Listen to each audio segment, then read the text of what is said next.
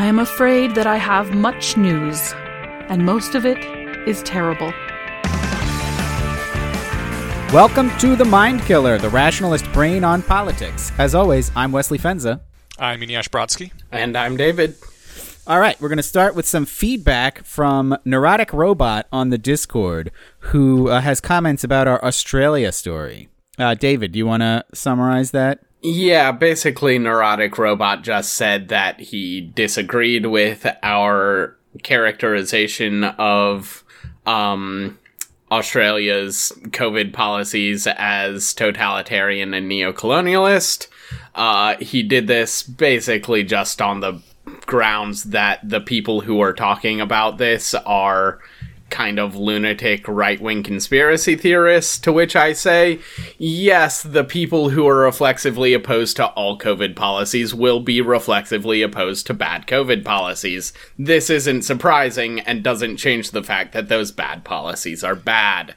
Yeah, he gave us an article that we'll link in the show notes that basically just said, look, guys, they're not concentration camps, which, sure, That's true. They're not concentration camps. How do you define concentration camps?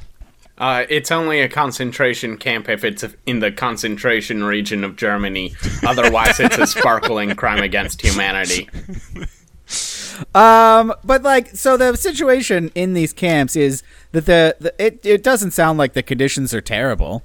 They're, they're put up in these weird little vacation shack things, but they're forced to go there, even if they don't have COVID. People keep breaking out of them and getting arrested and getting fined, and you have to go even if you're a close contact of someone with COVID and you test negative. Oh, I was about to ask why if you don't have COVID, but that's why. Yeah, if they decide you're a close contact. Okay. And there's a $2,500 fee you have to pay for them to imprison you. Oh, my God. Yeah. I feel like that's the worst part to my sensibilities. I'm like, okay, fine. You want to confine everybody. You guys are doing serious lockdown like China. Just, if you want to be like China, go for it. I'd be pretty upset with a prison term, even a short one. Yeah. I mean, they are doing a good job of not having people die from COVID. So if you want to be a authoritarian government in exchange for fewer COVID deaths, I mean, that's a trade-off a lot of places are making. I do think characterizing it as totalitarian is kind of fair, but if that's the price you want to pay, whatever. But don't charge people to imprison them. That's such bullshit. I love that that's where your line is drawn. Oh, totally, man. Well, at least the other thing's like a trade-off. It's like, okay, you are saving lives by treating people like shit. So there's it's arguably justified depending on what your values are there. But there's no justification for charging people to pay for their own imprisonment. Unless you're saying they did something wrong, which everyone's saying, no, these people didn't do anything wrong. So I call bullshit. Well, maybe if they were more virtuous, they wouldn't have caught the COVID. Yeah, but it's all the officials are saying no, don't think about it that way. These are just, they didn't do it on purpose. It's nothing bad about them. Blah, blah, blah, blah, blah. But also they have to pay for it. Okay. David, do you have a counter-argument? No, I agree with everything he just said and would like to add that, come on, guys, they're not actual concentration camps, is what the Trump hotties said when everyone was screaming about the arguably concentration camps on the U.S.-Mexico border, and the exact same people who are making that exact same argument now were having none of it then. So, I'm not surprised at people having no consistency or principles, but I am going to keep pointing it out. Oh, that's going to be a theme in today's episode. If your argument is, well, if you compare them to Nazi concentration camps, they're not similar at all, that's not a very good argument. Many things are very bad that fall well short of Nazi concentration camps. One would say just about everything in history. Yeah. Well, not everything in history. Everything in the modern day. And many things in history. Yes, those are one of the worst things. I mean, maybe not the worst. I don't know. Lots of shit has happened. But they're up there. Things can still be very bad without being anywhere close to that. All right. Other follow-up from Eneasz on Astral Codex 10 grants. Yes, they have gone out. We talked about those in our last episode, I believe. Maybe 2 episodes ago. Anyways, there was quite a good deal of them due to additional funding that Sky Alexander got, and honestly I thought it would be great to have a whole little segment on them, but I don't think there's enough time for all that, so instead I will just pick out my highlight from them. There was a grant of $100,000 to destroy the FDA! Woo! Wait, no, not destroy the FDA, but to automate part of the FDA approval process, which should help the FDA to kill less people by making them withholding drugs not as long. So that's going to be fucking awesome. If Yeah, that with some goes kind through. of statistical analysis software that the FDA currently does by hand or something, which is like a big bottleneck in the process. What the fuck, man? I guess when it doesn't matter how many people you kill, you don't have to bother getting computers. Yeah, I mean, it's not like they're going to move up their meetings either way. Yeah. On the one hand, this seems like a good thing. On the other hand, I am a bit of a Delenda-ing the Delenda-est Club accelerationist. Oh, no. So, I mean, if you can get a lot more people on board soon, that'd be great. But in the meantime, if we can save marginal lives, I think that's a great thing. And, it'd be great for the Radicalist community to be known as people that contributed to that. There's a whole lot of great grants that are in this list of things that were granted. Is that the term? Yeah. That were awarded grants. Yes. I am not an FDA accelerationist.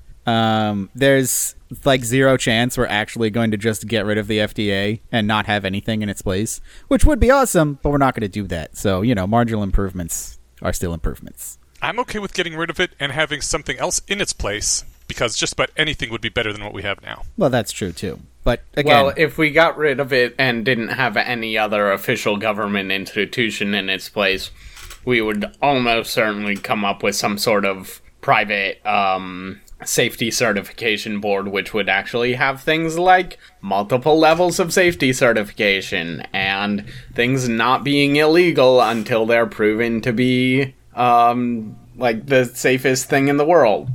So, or even just not things being illegal by default, which would be great. Yeah. I guess it could be worse if they replaced the FDA with literal Nazi concentration camps, but yes, that would be if worse. it was true. Nazi concentration camps, it would be worse. All right. On that note, we're going to go on to our new news. We're going to start with a story from Eneasz about Vladimir Putin.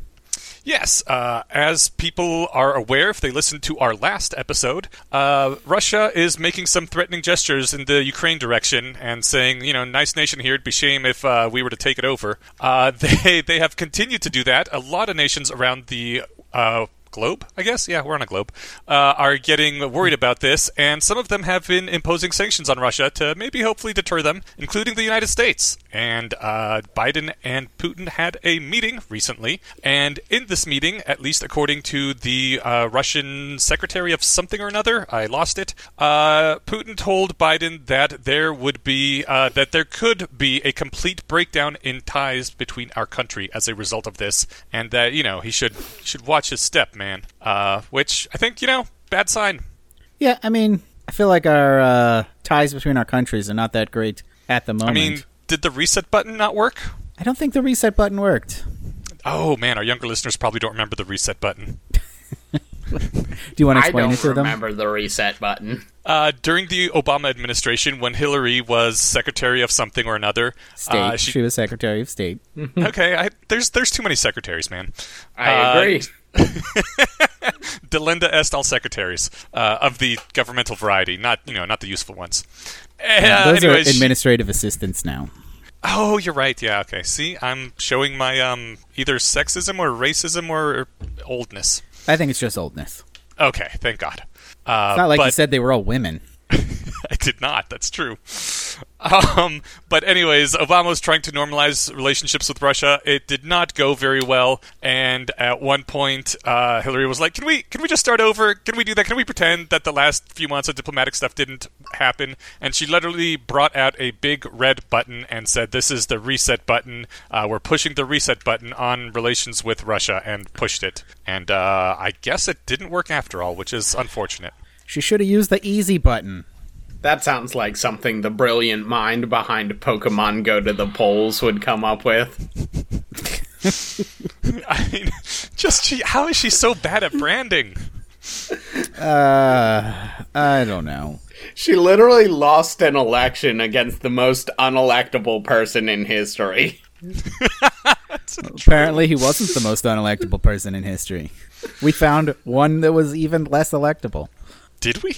Yes, it Yes, was Hillary Hillary Clinton, because she Clinton. failed to be elected. Oh, right. Okay, yes. But maybe the reset button might have worked. It just, then Russia, tried to get Donald Trump elected and did, and that kind of threw a wrench into things. It improved our relations with Russia, though.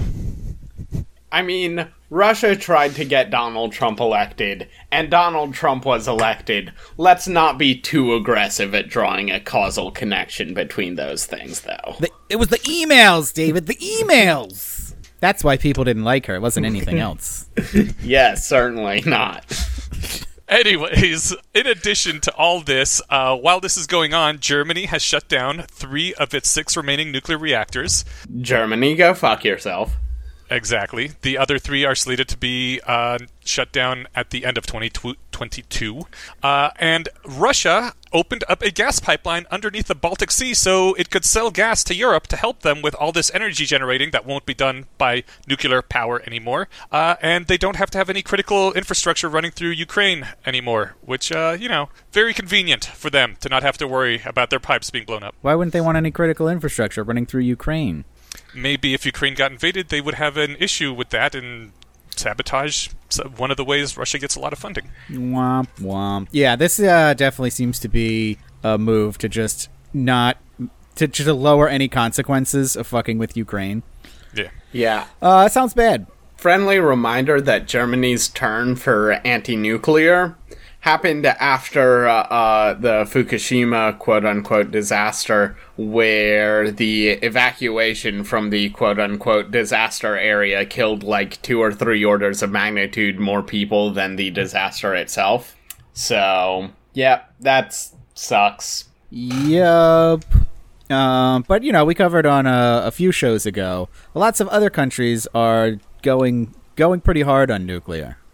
So we should be seeing more nuclear in the next decade or so than we did in the last one. Yeah. Regardless of what Germany does. Yeah, let's just hope it's not all concentrated in horrible dystopian hellscapes like China and Australia. Yes, Australian listeners, at this point I am just trolling you. Well, it might get there, though. I do find it interesting that, Russia is starting to, make itself insulated from consequences of attacking a foreign country. China's been doing this for a while, and we've kind of been covering it for a while. They are nationalizing more and more things, and also making themselves less legible to the outside. When they did the whole due to Chinese data protection, you can't know where any Chinese shipping ships are anymore. I'm beginning to legit worry that China is. I mean, I guess it's also just good national security policy to not be dependent on other nations for things, but I love the Golden Arches theory of world peace, where as long as nations are, very interconnected and have a lot of trade between them, they don't go to war. And when countries are trying to reduce the amount of trade and interconnectedness, I think that's a bad thing, especially since we have nuclear weapons now. Yeah, that's bad for peace. I'm not necessarily against the United States becoming less economically dependent on China, because I think that China's economic influence has had some pretty bad effects, especially on American corporations that censor anything critical of China, which sucks. Which we will also be talking about. Yeah. But yeah, them closing themselves off, making it so there's fewer consequences of aggressive military action, probably increases the chances of aggressive military action. That is definitely true, but I'm also increasingly convinced that China is so obsessed with its own internal security that it's not going to actually start any shit, because it's pretty obvious. It's possible that the top of the CCP have just entirely drank the Kool-Aid and or rather, I guess getting high off their own supply would be a more apt metaphor. But it's possible that they, like, just wildly overestimate their own capabilities, like, they are... And they're, like, thinking that their capabilities are what they say they are in their propaganda instead of what they actually are. But it's pretty clear to me that China would get its ass kicked all over Asia if it actually got into a shooting war with anyone more powerful than Japan. So, yeah, I'm, like, obviously I'm no big fan of China, but I'm also inclined to believe that the heads of the Chinese government aren't politically suicidal enough to actually start a shooting war with anyone. I'm also suspicious that a lot of this, illegibility of China is due to them not really being in a very good situation. Is it Evergrande, the company that just defaulted on its debts? Evergrande. Which was like a huge part of the Chinese economy. Yep. Also unrelated to the ship that got stuck in the Suez Canal. Yeah, very just coincidental. But it sounded, everything I read about that was like, well, if Evergrande defaults, China's economy is going to be in for a world of shit. And then they did. So I feel like the Chinese economy is probably not in a great place, and they're trying to hide that. Yeah, no, China's economy is based on largely rampant land speculation because of some quirks of how their internal government financing works. Oh, you love land speculation. Yeah, as everyone who read the series of Georgism posts on Astral Codex 10 knows, land speculation is great and is always good for economies whenever it happens. So yeah, China's pretty turbo fucked in the medium to near future. All right, well, fuck you, China. Yep. Yeah. I think we have another China-related piece of news from Eneasz. Yes, as people are well aware, I hope, there is an ethnic minority in the Chinese mainland called Uyghurs who are Muslim, and China has been not happy with them because they don't think they are supportive enough of the Chinese government, and so they've been bringing them up into, I don't want to say Nazi-style concentration camps, but definitely some sort of camps that concentrate a population and re-educate them and make them work for nothing. Let's say they're more similar to Nazi concentration camps than the Australian camps. We can definitely say that. There's along that continuum, they're a bit further than Australia. Yes. No one quite knows how much further. Yes, I'm happy with that. The West in general has not been happy with this sort of thing happening, and again, has gone to sanctions and boycotting, things along those lines. There are companies that refuse to do business with companies that exploit or make use of. I don't even know what the term is for labor slaves, basically. You don't exploit them, you just enslave them, right? Wait, what other kind of slaves are there? I mean, I guess there's food slaves, but we don't usually go that dark on this podcast. I'm a slave of my heart. But like H&M will no longer use, their clothing company will no longer use cotton that was grown up in the Uyghur area, and cotton is one of the major exports there. Oh man, didn't Britney Spears have a song called "I'm a Slave for You"? Oh, that's unfortunate in hindsight.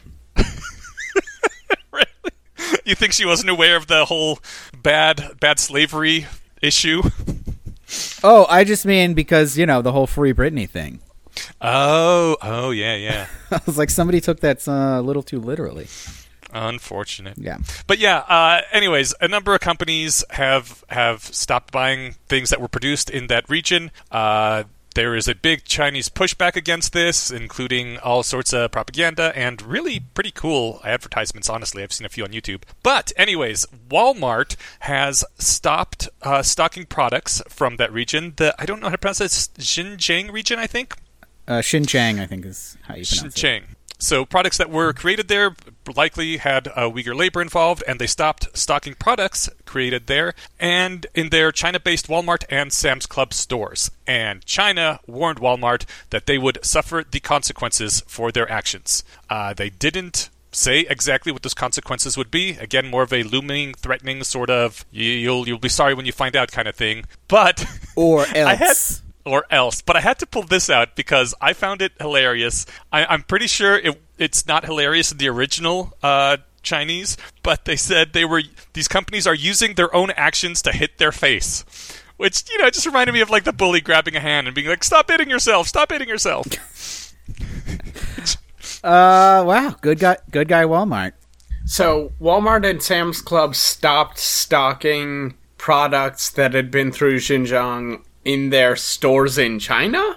In China, yes. But not their stores that are anywhere else? Well, I imagine everywhere else, but the China ones are the ones that China was most upset about. Okay, alright, cool. That was confusing me. I clicked your link to find out and got a 404 error. Like ass. What? It worked 2-3 days ago? I guess I'll try to find another link. Well, it's from the Wall Street Journal and criticizing China, so I'm not surprised it got deep-sixed. Oh no! That is probably what happened. You heard it here on the Mind Killer. Yeah. So, remember what I was saying about companies and not criticizing China? Mm-hmm. Yeah, that sucks. But good on you, Walmart. Yeah. You are not as shitty as, early 2000s liberals tried to make you out to be. But, nobody's actually that shitty. And since liberals are still trying to make you out as shitty despite you, bending over to, all of their demands, cough, cough, Michael Bloomberg, cough, cough, maybe try allowing concealed carry and gun sales in your stores again. That worked out pretty well for you, and it's been upsetting that you went back on that. What? You could get a concealed carry permit in a Walmart? No, but you could carry concealed in Walmart, and then they changed their store policies, and now they all have those no weapons allowed on the premises signs, even though that's dumb. But if you're concealing your carry, then how would they know? It's one of those things where, like, most people who scoff that law get away with it, but the consequences are pretty bad if you do get caught. Aha. There's, like, a steep fine and you get your permit taken away. Really? Are there legal consequences for violating a store policy? Oh, yeah. In South Carolina, those, no concealed weapons on these premises have force of law. Yeah. Which I'm actually pretty cool with, because South Carolina's policy is basically just hospitality law, and I am a big fan of hospitality law. Fair. What is hospitality law? Basically, like, if you're on someone's property, then follow their rules. Okay. So yeah, like you... Also, don't invite people to your house and then kill them. That's a big one. Yes, that too. And also, don't kill someone who's invited you into your house. Or into their house. Also, before you invite someone into your house, make sure they're not a vampire, because then they can come and go as they please. No, that's not hospitality law. That's different. Well, it is actually probably a derivative of hospitality law. You're probably not wrong. But also, don't worry about it if you're packing heat, because vampires are vulnerable to bullet. Sometimes. I didn't know that. Sometimes. It depends on the vampire canon. I'm pretty sure Blade had to get, like, a shotgun that fired stakes. Yeah. I remember that. And they were silver stakes, right? I think they were So wooden. they would be, like, extra deadly? I think it was just wooden stakes, but what do I know? You I'm no shoot a vampire wooden hunter. stake out of a shotgun? Yeah. I figure it would splinter the stake. Dude, it was the 90s, and it was a comic book. Okay, Both excellent points. I retract my objection. It wasn't like, it was before Batman Begins, where they tried to explain everything with physics. Yeah. This one was just like, nah, it just works. You put a stake in a shotgun. Yeah. Don't use your own actions to hit your face. Yes. All right. Now we've got some culture war news that David didn't want to talk about, but me and Eneasz overruled him. So Eneasz, tell us about the Let's Go Brandon story. Sure. Joe Biden was on a live chat from NORAD. I don't know if he was physically in NORAD, but it was the Christmas Eve tracking Santa thing, right? and they were taking calls from the public, just having a good old time. And one caller at the end of it ended it with "Let's go, Brandon," which I discovered this actually on this podcast, talking to you guys, is a way of saying "fuck Joe Biden," which came from a NASCAR hilarious moment. Anyways, Joe Biden said, "I agree, let's go, Brandon," because I don't know, what else are you going to say in that situation, right? I think the guy was kind of an asshole for doing that to, Joe Biden on television, but Joe Biden handled it fairly well. Kind of a dick move to do it during, like, the Santa Claus broadcast. I know, right? Yeah. Come on, man. We're all just trying to have fun. I agree, but also, let's be honest, Biden kind of deserves it. Yeah, I mean, it's a Santa broadcast. Chill out for one fucking second. That's fair. But that would have been my take on it if it wasn't for the fact that the fucking media decided to dox the guy and publish his full name as well as his wife for some reason. I don't know why. It was just a local Washington, because this was an Oregonian guy, I believe. So it was a local, either Washington or Oregon newspaper that did it, and then the rest of the media picked it up to the point where I saw it on NPR the first time I searched for this, and yeah, now everybody in the world knows his name, and we are on the record as against doxing of people who don't do things that are dox-worthy, so fuck all these people, and wow, way to make this guy who's kind of a jerk look like a hero. Good job. When's he getting his own Newsmax show? I would imagine very soon. So here's what I want to know about this story. Was Biden in on the joke? Because if so, that's hilarious. That's awesome. If someone was like, "Hey man, fuck you," and he was like, "Yeah, fuck me." Or was he just a senile idiot and doesn't even know that "Let's go, Brandon" means "fuck Joe Biden," and he was just like, "Oh sure, let's go, Brandon." I feel like this is the questions that the country needs answered. We will have to send someone deep undercover to find that answer. Yeah. David, you're on it. Nope. Albert. This is your assignment. David would be the worst undercover operative. That's true, he would. He would just explode being in the Biden White House. I feel like I would be a pretty good undercover operative in literally any setting other than politics. I feel like you could infiltrate the Libertarian Party. I could, but only because it would drive me insane, which would mean I would fit in perfectly with the rest of the Libertarian Party. Fair enough. All right, but yeah, don't dox people who aren't, like, there's no reason to reveal their name. Nobody needed to know who this guy was. It was just, like, a funny prank. Super shitty, guys. And, like, yeah, sure, he was an asshole, but why? Why do you need his name? Yeah. All right, other culture war news.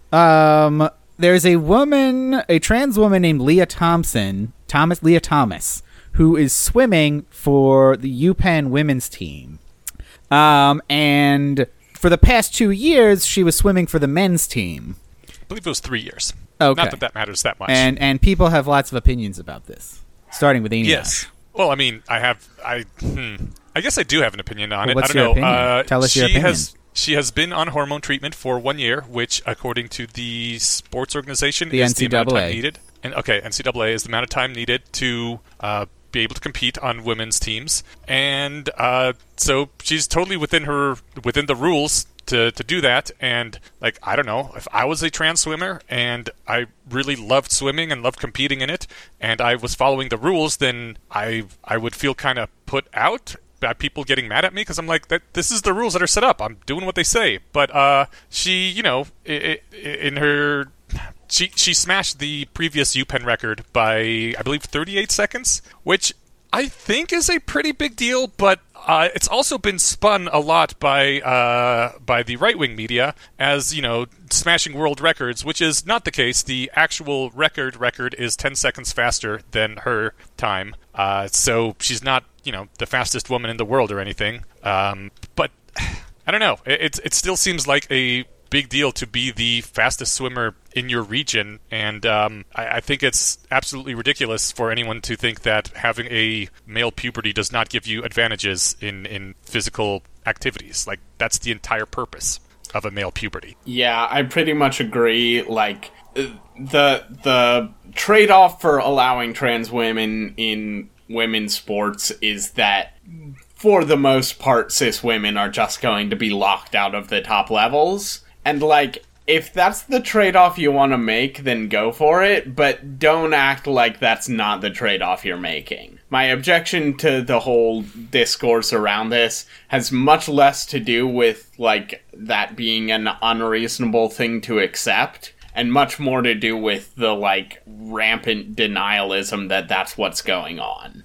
Well, it's interesting because no trans woman has won, like, a top spot yet. Like, even Leia was 10 seconds slower than the, all-time world record. But I mean, sure, but does anyone who hasn't been just brainwormed on this actually doubt that it'll happen probably within the next couple of years and give or take some fuzz because there is some randomness in the system? Once trans women take the world record, they're probably not going to give it up.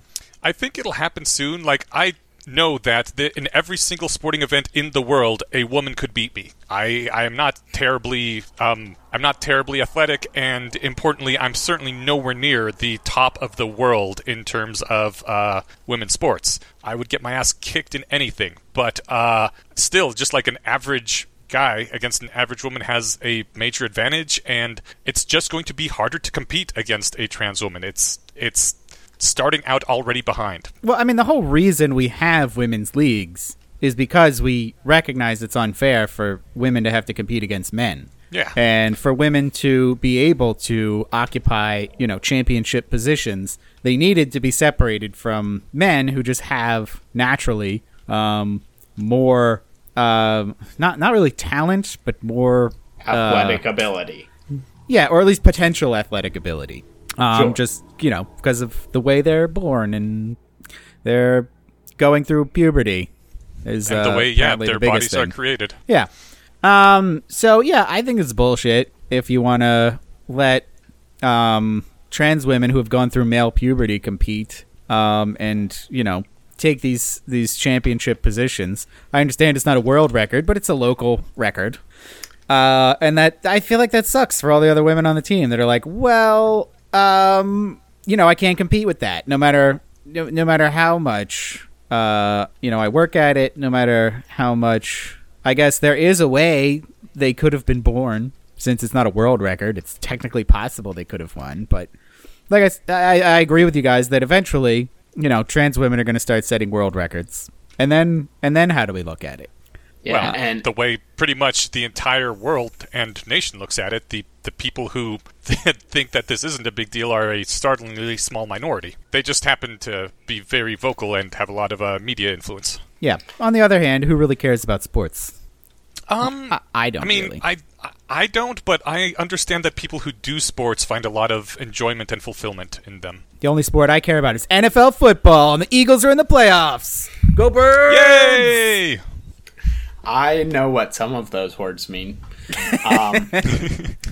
Also, just for the record, because I don't think we talked about this previously, in the past Summer Olympics, a new world record, not just in women's sports, but in all sports, was set for the shotgun shooting event by a woman, a cis woman, and no one talked about it because people in the media don't like talking about how guns are fun. Well, I think that's a good argument that shotgun shooting shouldn't have gender-segregated leagues. I very much agree. And I feel like that's an answer to at least some sports where there's no actual natural advantage or that women are competitive with men. Just, integrate the leagues. Yeah. But sadly, that doesn't apply to swimming.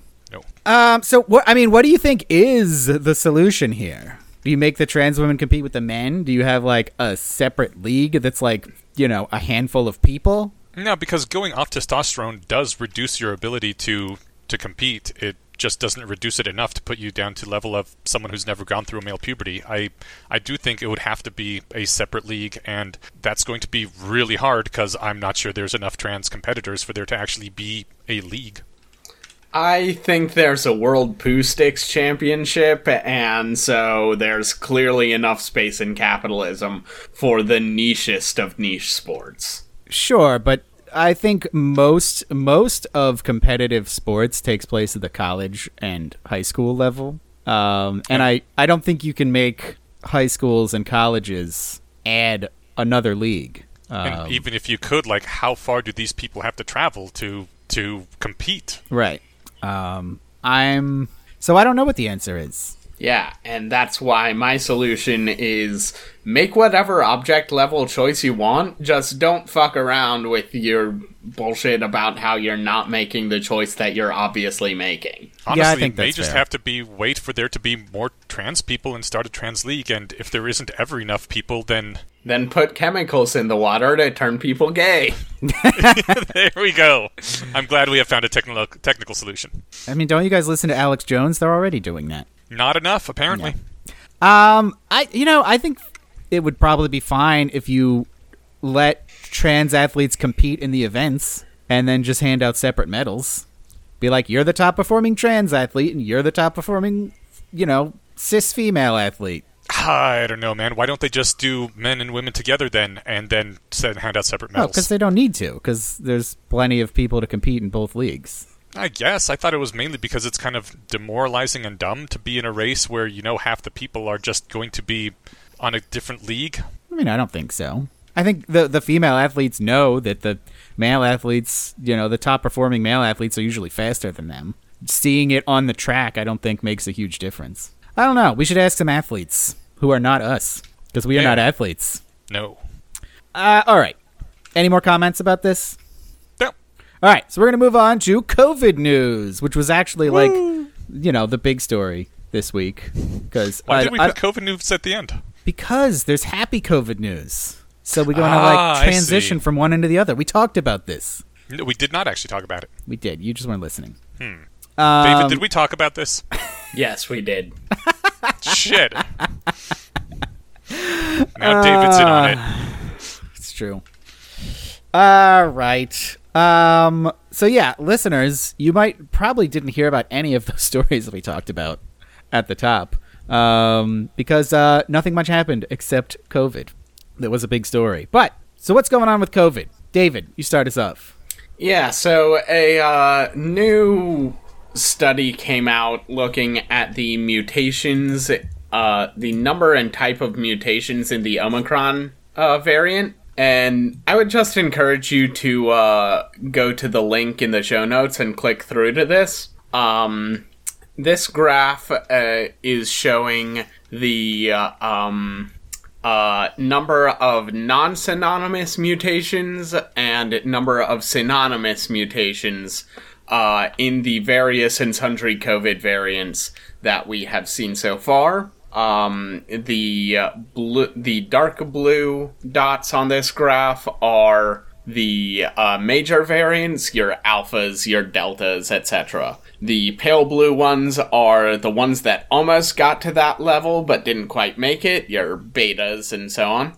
And then the gray ones are every variant we have tracked. I don't know exactly what synonymous and non-synonymous mutations are, but if you look at this graph, you'll see that it is what is technically referred to as subject to optical analysis. Meaning, look at this fucking graph.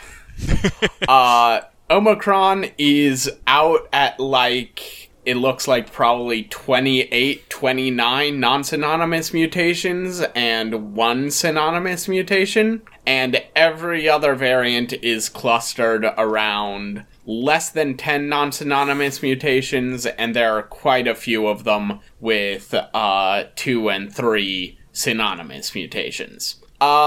This seems like, again, I don't know exactly what those technical terms mean, and I would love to get some feedback from someone who understands virology and can explain this, but this seems like a pretty open and shut case that Omicron did not come out of a natural mutation. There's also some evidence, which I don't understand what exactly the evidence is, but people who do understand tell me it's good, that Omicron came from mice. And if we think about contexts where a disease might jump from humans to mice, then back to humans, there's exactly one that I can think of, and it's a lab. So, all that is to say that COVID has leaked from a lab again. And whether or not this was done intentionally, it probably wasn't done intentionally, not gonna lie. Biosafety is kind of fake news. But yeah, all that is to say that Omicron variant, definitely not, natural. So what I'm hearing is that we have to find someone and thank them for giving us a less deadly but more contagious version of Corona to save us all. You said it, not me, but I'll leave whether or not I agree with that as an exercise for the listeners to consider. Yeah, I don't find this evidence terribly convincing, but that's because I have no idea what it means. I don't know what a non-synonymous mutation is, or why that would suggest it was made in a lab, but I look forward to hearing from our more educated listeners about... that means you, Old Wind Ways. You got a mission. Yeah, Old Wind Ways. Yeah, my understanding is just like based on when there's a big cluster of data and then one data point way out on its own, either that data point came from some sort of mistake, something really weird is going on. And I assume it didn't come from a mistake, and that combined with the mouse thing leads to there being an obvious candidate for what the weird thing going on is. Bold assumption. We'll see if it pans out. Yeah, I think that's fair. It definitely seems like something's odd about Omicron. And this is not the first time I've heard this about Omicron having like way more mutations than any other variant we've seen. That was one of the first things I heard about it. And it was that was before it was catching on. That's why people were saying it was very scary.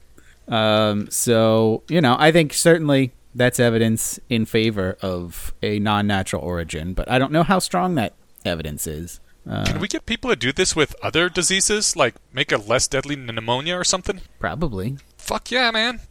So pneumonia is a symptom, not a disease. Shut your mouth. I didn't know that.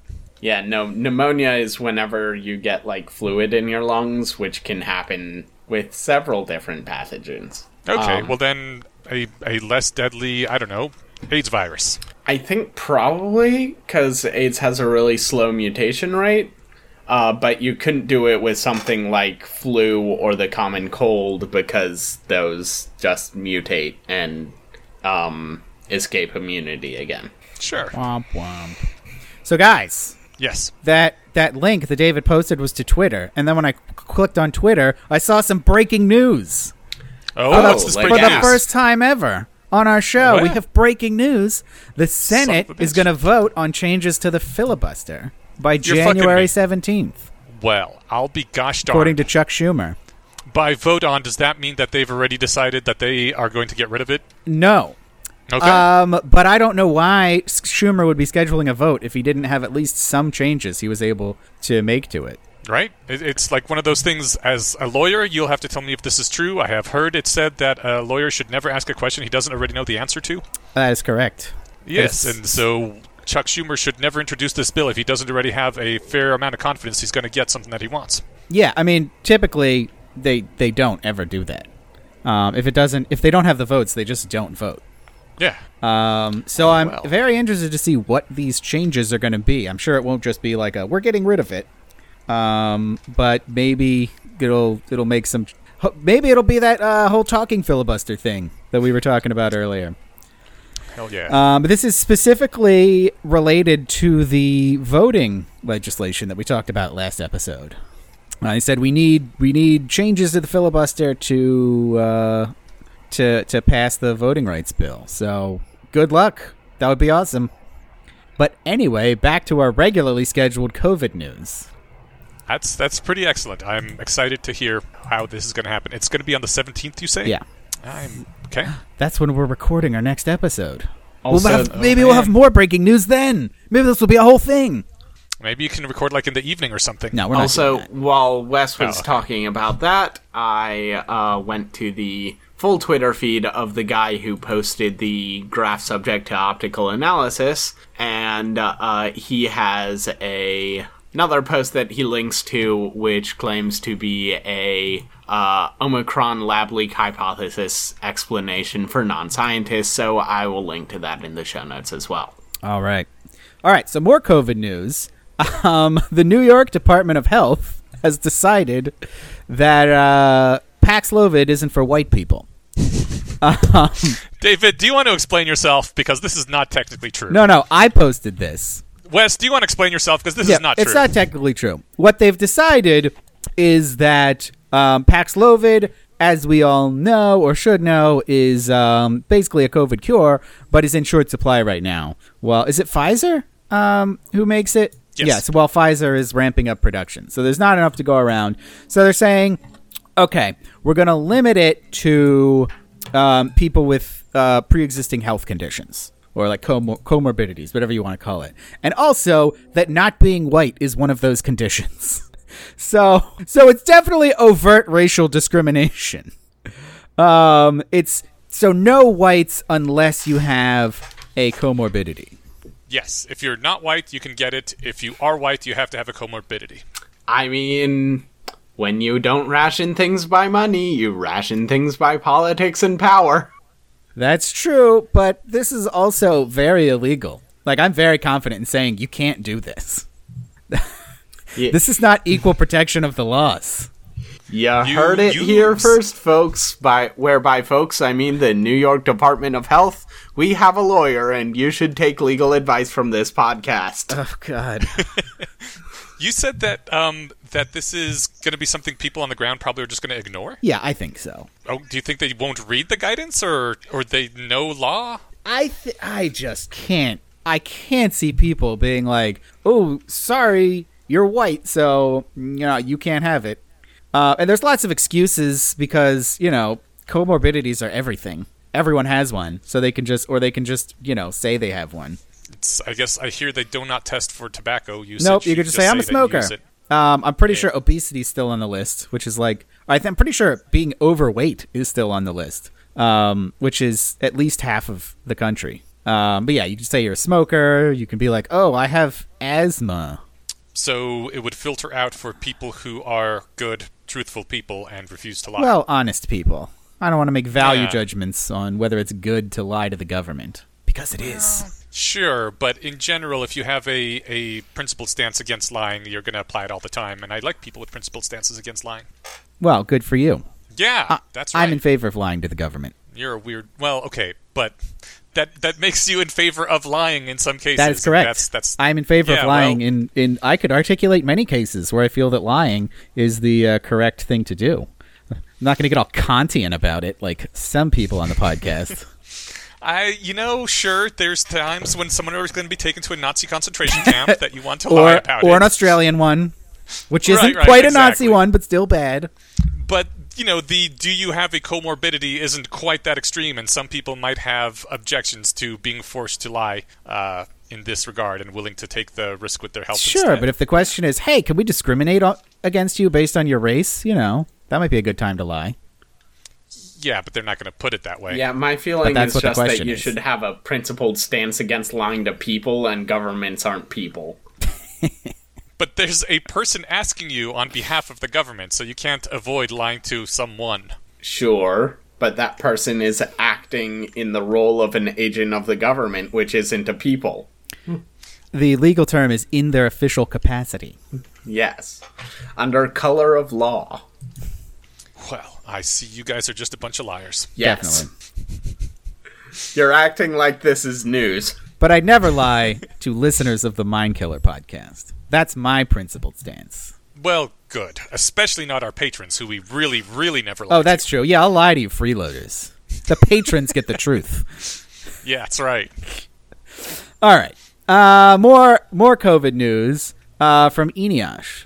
Yeah, the CDC, and this is going to tie into my next news article as well, but the CDC loosened some guidelines about quarantines and masking. Oh, should have put this in Happy News. Oh, yeah, probably. In fact, this whole next thing is Happy News. But all right, well, never mind. We're going to do Happy News right now.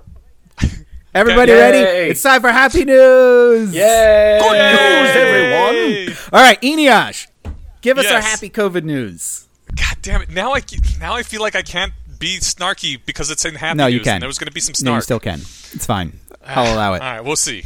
Okay, so I'm they, snarky and happy news all the time. Go for it.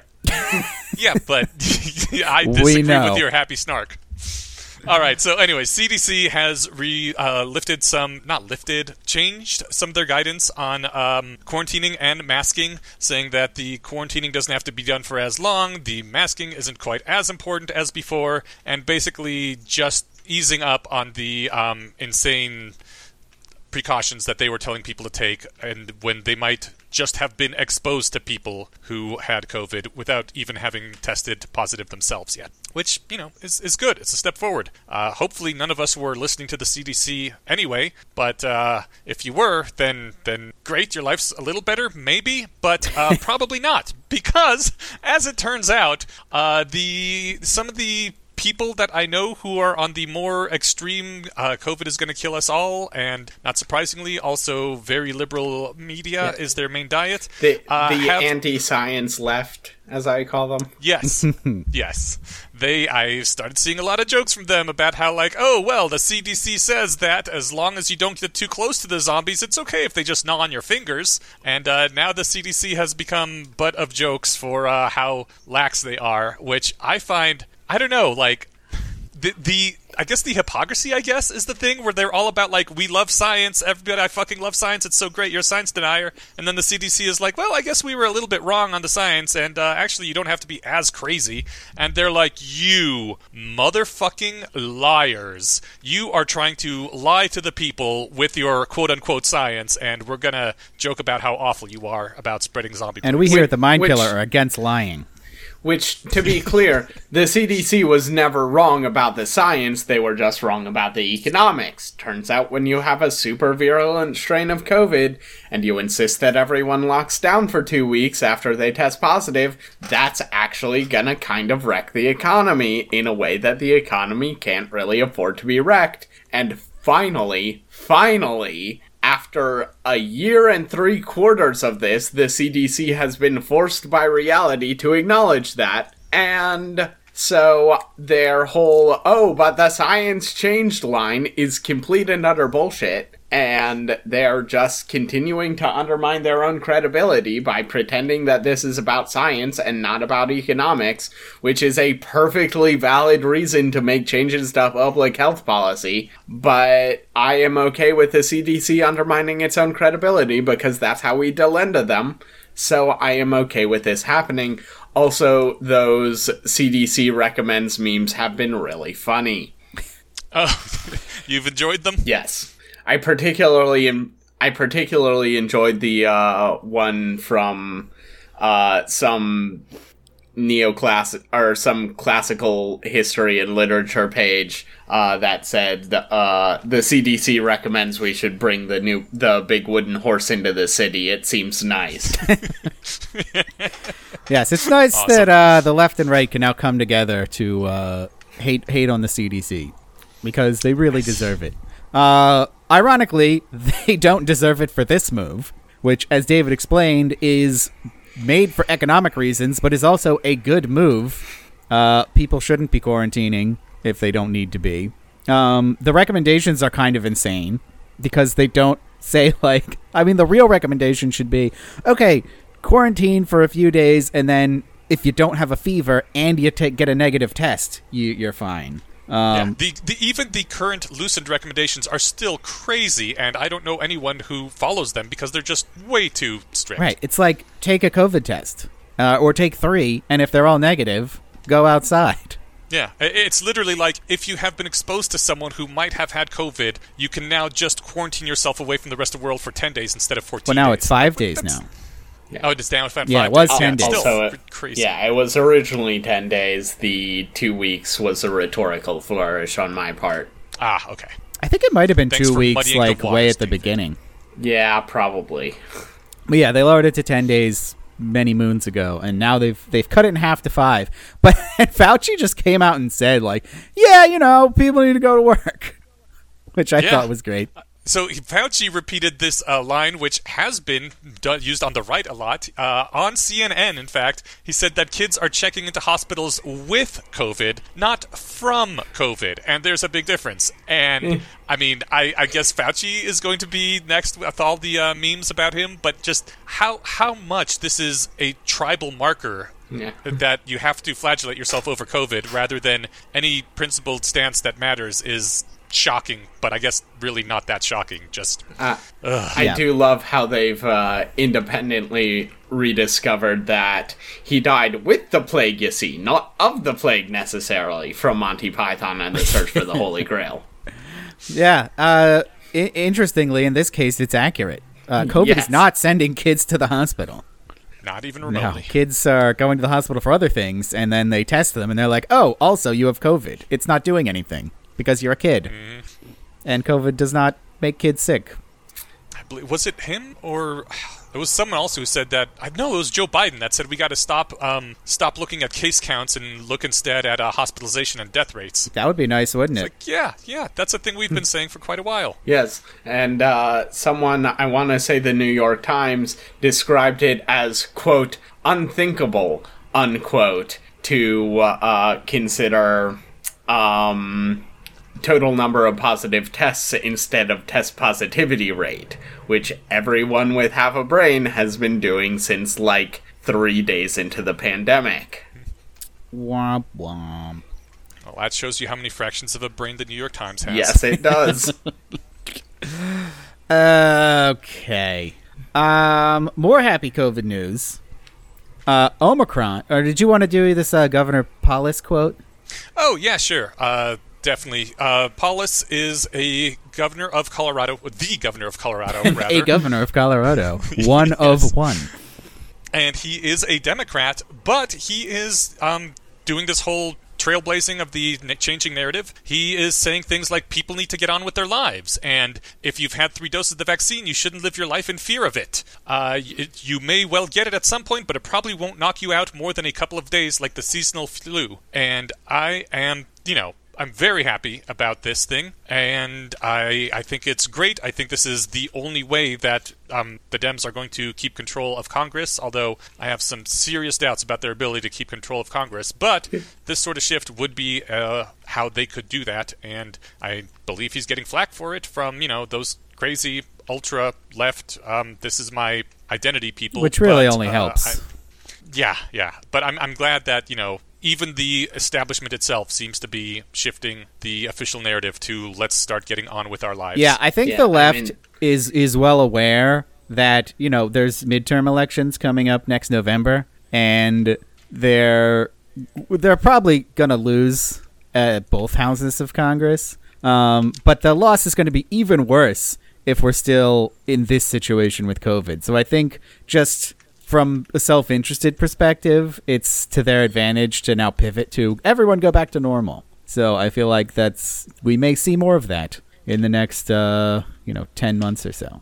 Yeah, and Polis is unusually based for a blue triber, so I share Inyash's opinion that this is cool. I am much less optimistic that this is the wave of the future for the Democratic Party, because the Democratic Party is very, very much enslaved to extremely online Twitterati, and those are the people who are screaming about how this sort of basic common sense is literal murder.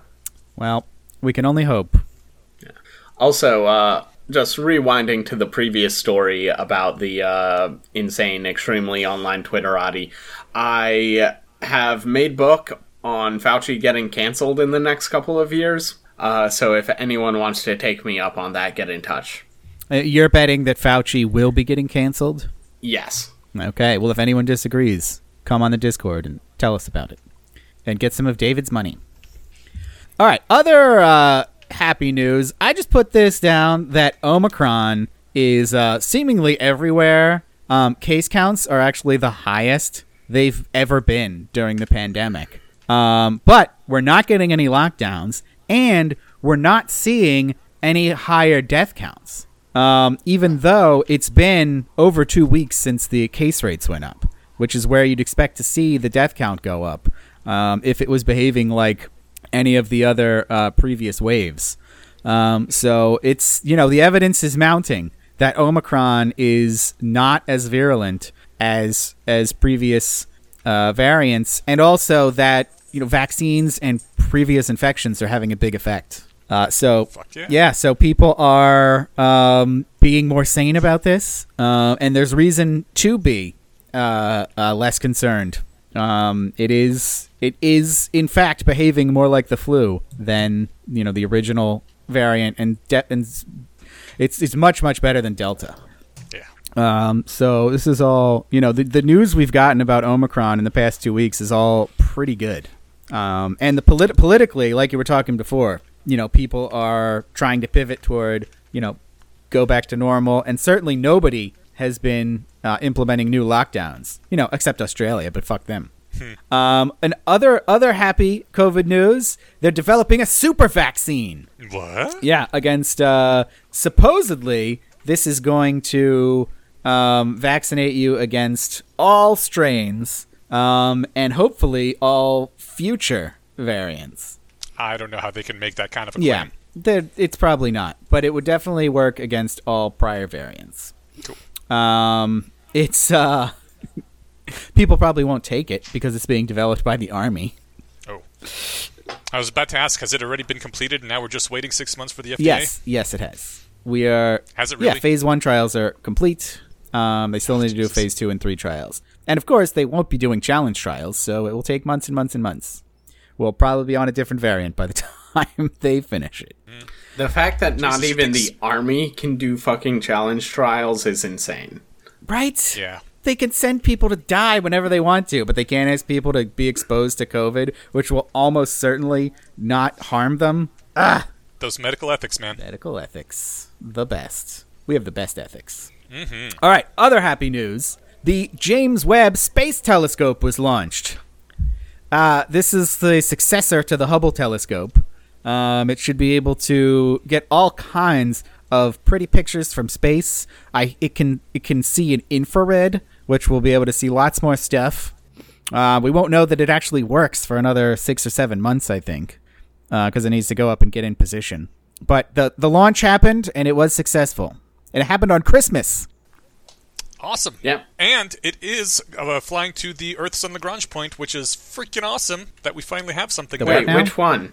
I believe it's one, but I actually don't know. That is coming completely out of my where's it butt. going?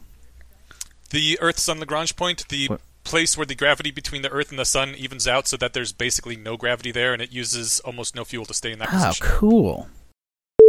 Hey, non-subscribers. I'm just popping in here to tell you I cut out a whole part where we talk about Lagrange points and astronomy. And if you want to hear that, you should subscribe on Substack. But now back to the rest of the episode. Next happy news thing. I think that's you, right? Or was that David? Oh, no, that was me. Sorry. So the Biden administration did something good. And believe me, I'm choking on those words. So under the Trump administration, there was a compassionate release program where a whole bunch of nonviolent criminals who were older and past the age where we really needed to worry about recidivism and in the age where we need to really worry about COVID, were given compassion. So reminder, people, you generally age out of violent crime. True.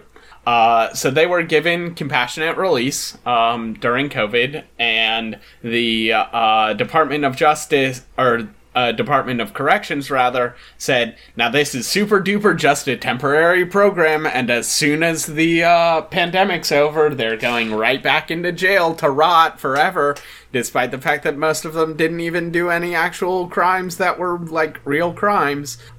We super duper promise this is not going to be a permanent thing, and then the Biden administration announced that, yeah, it was a permanent thing.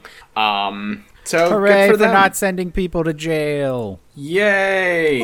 Also, one of the people who was released under this program and who's presumably now free forever was Leonard Picard, who was one of the chemists in the Brotherhood of Underground Chemists and was at one point responsible for something like 80% of the entire world's production of LSD. Nice. Oh. Yes, he did a interview on the Psychoactive podcast, and it was super cool. A hero of the people. Yeah. Although, Wes, you said people generally age out of violent crime, and yes, but also these were specifically non-violent offenders, right? Oh, so I don't that know. particular thing wouldn't matter anyway.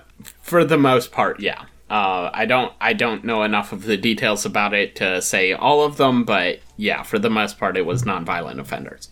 I think I read it was just non-violent that would make offenders, sense. which made me feel much better. Yeah. I'd Also- be fine if it was violent offenders, because as I said, you age out of them. Yeah. Also, while we're speaking of the Brotherhood of Underground Chemists, I recently learned the coolest thing about them. So, their, like, initiation for their dealers was they would bring you into a room with a bowl full of pure LSD. Oh, no. Which pure LSD, like, the effective dose is 100 micrograms, so, like, smaller than a grain of sand, but it also has a several orders of magnitude party to poison ratio, so you can basically just swallow it until it mechanically ruptures your stomach, and it won't, like, cause you any serious health effects other than having a mechanically ruptured stomach. And if you wanted to be able to sell Brotherhood of Underground Chemists LSD, you had to lick your thumb, dip it in the pure LSD, and then lick your thumb clean. That What- sounds Why didn't they insane. just ask if you were a cop? You know cops have to say if they are. So it was actually so that their dealers could swear under oath if they need to that they had suffered serious, long-lasting effects from drug use, because that big a dose of LSD is virtually guaranteed to cause I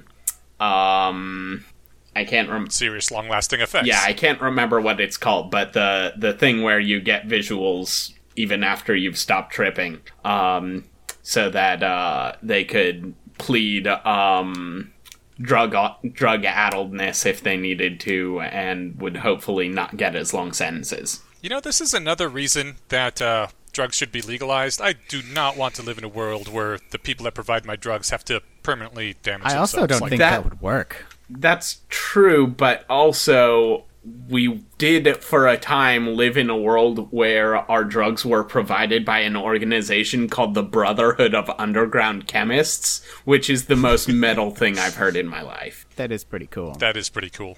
All right. Moving on, we have one more bit of happy news, and this is the most happy news from Eneash. I don't know if it's the most happy news, I knew but you it's were gonna definitely say the that. most personal news. The news Well. I'm most happy about. Okay, fair enough.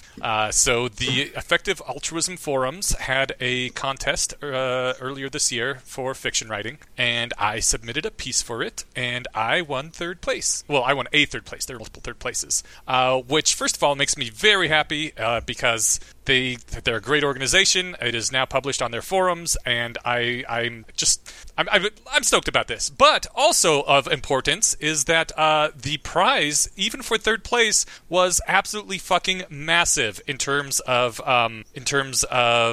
literature prizes, writing prizes. I got paid more per word from this publication than I ever have in anyone, and by almost an order of magnitude. Like, it was crazy. Nice. Yeah, so I'm very happy about that. You guys can all get a link to the story. It's a short story, 1,000 words, so about 4 pages, and you can read the other ones too. That will also be. Are you comfortable saying what the take was? Because I'm kind of curious. Oh, $1,000. Oh, nice. So you got paid $1 per word. Slightly over $1 per word. Yeah, That is very cool. I know. All right. Well, that takes us to troop deployments. I'm willing to put wave after wave of men at your disposal. As we all know, politics is the mind killer, and arguments are soldiers. So in that spirit, we ask each of our hosts to send out a soldier onto the battlefield each episode. And as usual, we'll start with David. Yeah, so this will be the first in at least a trilogy of troop deployments, based on some recent reading I've been doing. I say at least a trilogy because there were 2 that I knew I wanted to do, and then Wes gave me an idea for a third, and frankly, I'm probably going to have, like, at least 2 or 3 more good ideas for this series, so we'll see how long I can keep it going. So, I recently finished the audiobook for Where's My Flying Car by Josh Hall. It's really good, and you should listen to it. Wes, that's directed at you. I'm going to. It was a good reminder that many of the future technologies which Golden Age science fiction authors predicted we'd have, but which we don't, were not pie-in-the-sky optimism. Instead, the fact that they were tightly clustered in relatively high-energy sectors, transportation, construction, and heavy industry especially, implies that the future we got is the weird one, not the future we were promised. The energy-intensive nature of the lagging industries, combined with a flat line of the Henry Adams curve, a curve which describes the amount of energy available on a per capita basis, and which has been exponentially rising for more or less all of human history before going horizontal around 1971, pretty much exactly the time the sci-fi predictors' predictions decoupled from reality, implies that the reason for this lag had to do with energy per capita stagnating, rather than continuing to grow as it had. The first 2/3 of the book are a litany of technologies which are usually scoffed at as impossible by cynics today, but which have, in fact, been proven possible by repeated experiment and prototyping. These include flying cars, but safe and cheap fission and cold fusion also make the list. The last third is more speculative, but also more interesting. Hall explores what abundant nuclear power plus mature nanotechnology could look like. As this is truly Hall's area of expertise, it's magnificent to behold. The conclusion lays out his diagnosis of the problem and his prescription. They are both explored in depth throughout the book, but it's most elegantly laid out there. His diagnosis is that, in the 1960s, we fell victim to a runaway feedback loop of status and rent-seeking among elites caused by our lack of frontier to overcome, leading to our being less suited to engage new frontiers. This led to political jockeying and cost disease, which has dominated our elite institutions and is slowly trickling down to the rest of society. His prescription is to reverse the feedback loop. Find frontiers, engage with them, become stronger, and use that strength to find new frontiers.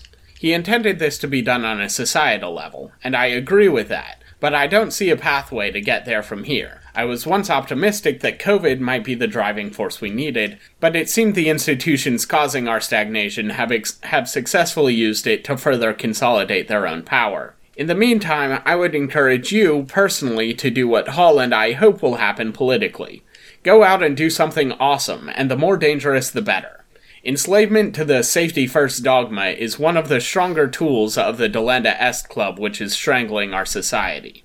If you're not much of an outdoors person, then join a hunting club and bag a deer, or better yet, a wild boar, and process it yourself. If you have the money for it, get a pilot's license. Do anything which involves anything other than being wolves to each other. Find a frontier and go conquer it. I have, and it's fantastic. And this part is important. Do those things with your kids, too. In addition to being better voters, you'll make them better people, both in the sense of more moral and in the sense of better at being a person. If they grow up in a world with both they'll be better than if they grow up in a world with both unicorns and dragons, than if they grow up in a world with nothing but beige cubicles and deaths of despair. COVID was not a foeman worthy of our steel, but one will come soon. Hopefully we'll find it instead of it finding us. But either way, it would be wise to start preparing for it now. All right. Thank you, Nice. David. Eneash, what have you got? Yes, my troop deployment this week is almost entirely a ripoff of a Less Wrong post from a couple weeks ago, but I really liked it because it helped me to understand people who I couldn't understand before, so I'm going to be deploying this. Yeah, it is a very it's good post, and also explains my jabs at the anti-science left earlier. Oh, great. Okay. This is about COVID conspiracy theorists. The writer of the article talks about some family that he has in the Midwest who were initially following all the guidances, but eventually got tired of it. And he says that when Delta came through, it hit the community like just massively, ripped through his community. Entire families were infected and fell ill. The majority of his family's acquaintances and friends all fell ill. It was supposedly, it was really bad. But the end result of all this was that there were 0 fatalities that anyone in his family actually knew. Not a single fatality and not even a hospitalization. And he points out that this is not an anomalous result. The fatality rate for COVID is about 0.5%, and the human Dunbar number is about 150. For those who aren't familiar, it's the number of meaningful personal and social relationships that a human can typically have, hovers between 100 and 200, and is sometimes known as the monkey sphere in more casual terms. But what this means is that the average person personally knows maybe 150 people, and if the death rate is 0.5%, that's 1 out of every 200. The modal experience of COVID is that nobody you know dies, and the next most common experience is that only one person dies, probably somebody elderly. And I don't want to downplay like the deaths of elderly people. That is bad, and losing 0.5% of your population is also really harsh on a national level and not something that we want to do. Also, just because the fatality rate is low, there's still the possibility of hospitalization, and anyone who get hit by a disease bad enough to be in the ICU is going to have long-term consequences to their health because of this. But all that being said, the average person on the ground is not going to see anyone they know dying because of COVID. This leads to them looking at the government, freaking out, imposing all these things that are massively disrupting lives, destroying jobs, tanking the economy, and they're like, why are they doing this? Like, you can tell me to believe experts or follow the signs, but I saw with my own 2 lying eyes that this ripped through my community and nobody died and it wasn't that big a deal. So what is the reason behind such massively draconian measures? And that is where the conspiracy theories gain hold, because having more accurate beliefs about COVID severity is correlated with opposing the restrictions. And when you can't understand why someone would impose these sorts of restrictions for something that's not a big deal, you start thinking maybe there is something that they aren't telling you that is the real ulterior motive. And it's not like people don't have experience with governments lying to them all the frickin' time anyway. So yeah, I thought that was very insightful, and I just wanted to share it with people, and we'll have a link to the post in full, which is much more well-stated than I put it, and also has some other things in it in the show notes. All right. Thank you, Eneash. My trip deployment this week is that work sucks. I spent a lot of time talking about how school sucks. But one of the main reasons that school sucks so much is that it's meant to prepare you to have a job. And jobs suck in a lot of the same ways. Most jobs are boring, repetitive, bad for your health, and give no real sense of satisfaction. It's not quite as bad as school, because most people have at least some choices when it comes to what kind of job to work, but most people don't have any good choices. As we're currently seeing, one of the choices people do have is just not to work, and many people are making that choice. Only about half of the people who stopped working during COVID have come back. And there are a lot of theories about why it's happening, but my personal theory is that lockdown gave people a taste of what life is like without needing to go to a shitty job every day, and they're not eager to go back. Now, one of my biggest pet peeves, probably because adults did it to me for my entire childhood, is when people do selfish things and claim it's for my benefit. And this is on display big time whenever conservatives and moderates, including Joe Biden, talk about, quote, the dignity of work, as a reason why we can't give cash assistance to people who need it, as if somehow working 40 hours a week to make someone else rich is the true path toward fulfillment. It's all such bullshit. The rest of us might be better off if we can get someone else to do the dirty jobs, but let's please stop pretending this is for their own good. Now, I don't really have a policy prescription here. We obviously can't just get rid of shitty jobs, but with automation likely exploding in the near future, we might be able to work less. If we start seeing real productivity gains, which we really haven't so far, but maybe in the future. Let's not ignore the obvious solution, less work. Don't let bullshit about the dignity of work prevent us from a society where robots do most of the work for us, and we all reap the benefits. And in the meantime, if you want people to come back to work, consider offering them better jobs. That doesn't necessarily mean higher pay, though it might. It can also mean more flexible hours, remote options, paid time off, or just a boss that isn't such an asshole. Nice. All right. That's our show for these 2 weeks. Please follow us wherever you follow podcasts. Leave us reviews. It can be good or bad. I don't give a shit. Subscribe on Substack. You'll get episodes early. You'll get access to bonus episodes. And you'll get access to our private subscriber-only Discord channel. Plus, we won't lie to you. Yes, you will get the truth. The real the podcast, not this one where we lie to everyone. All right, and we'll be back in 2 weeks. Same rat time, same rat channel. Bye. Bye, everyone.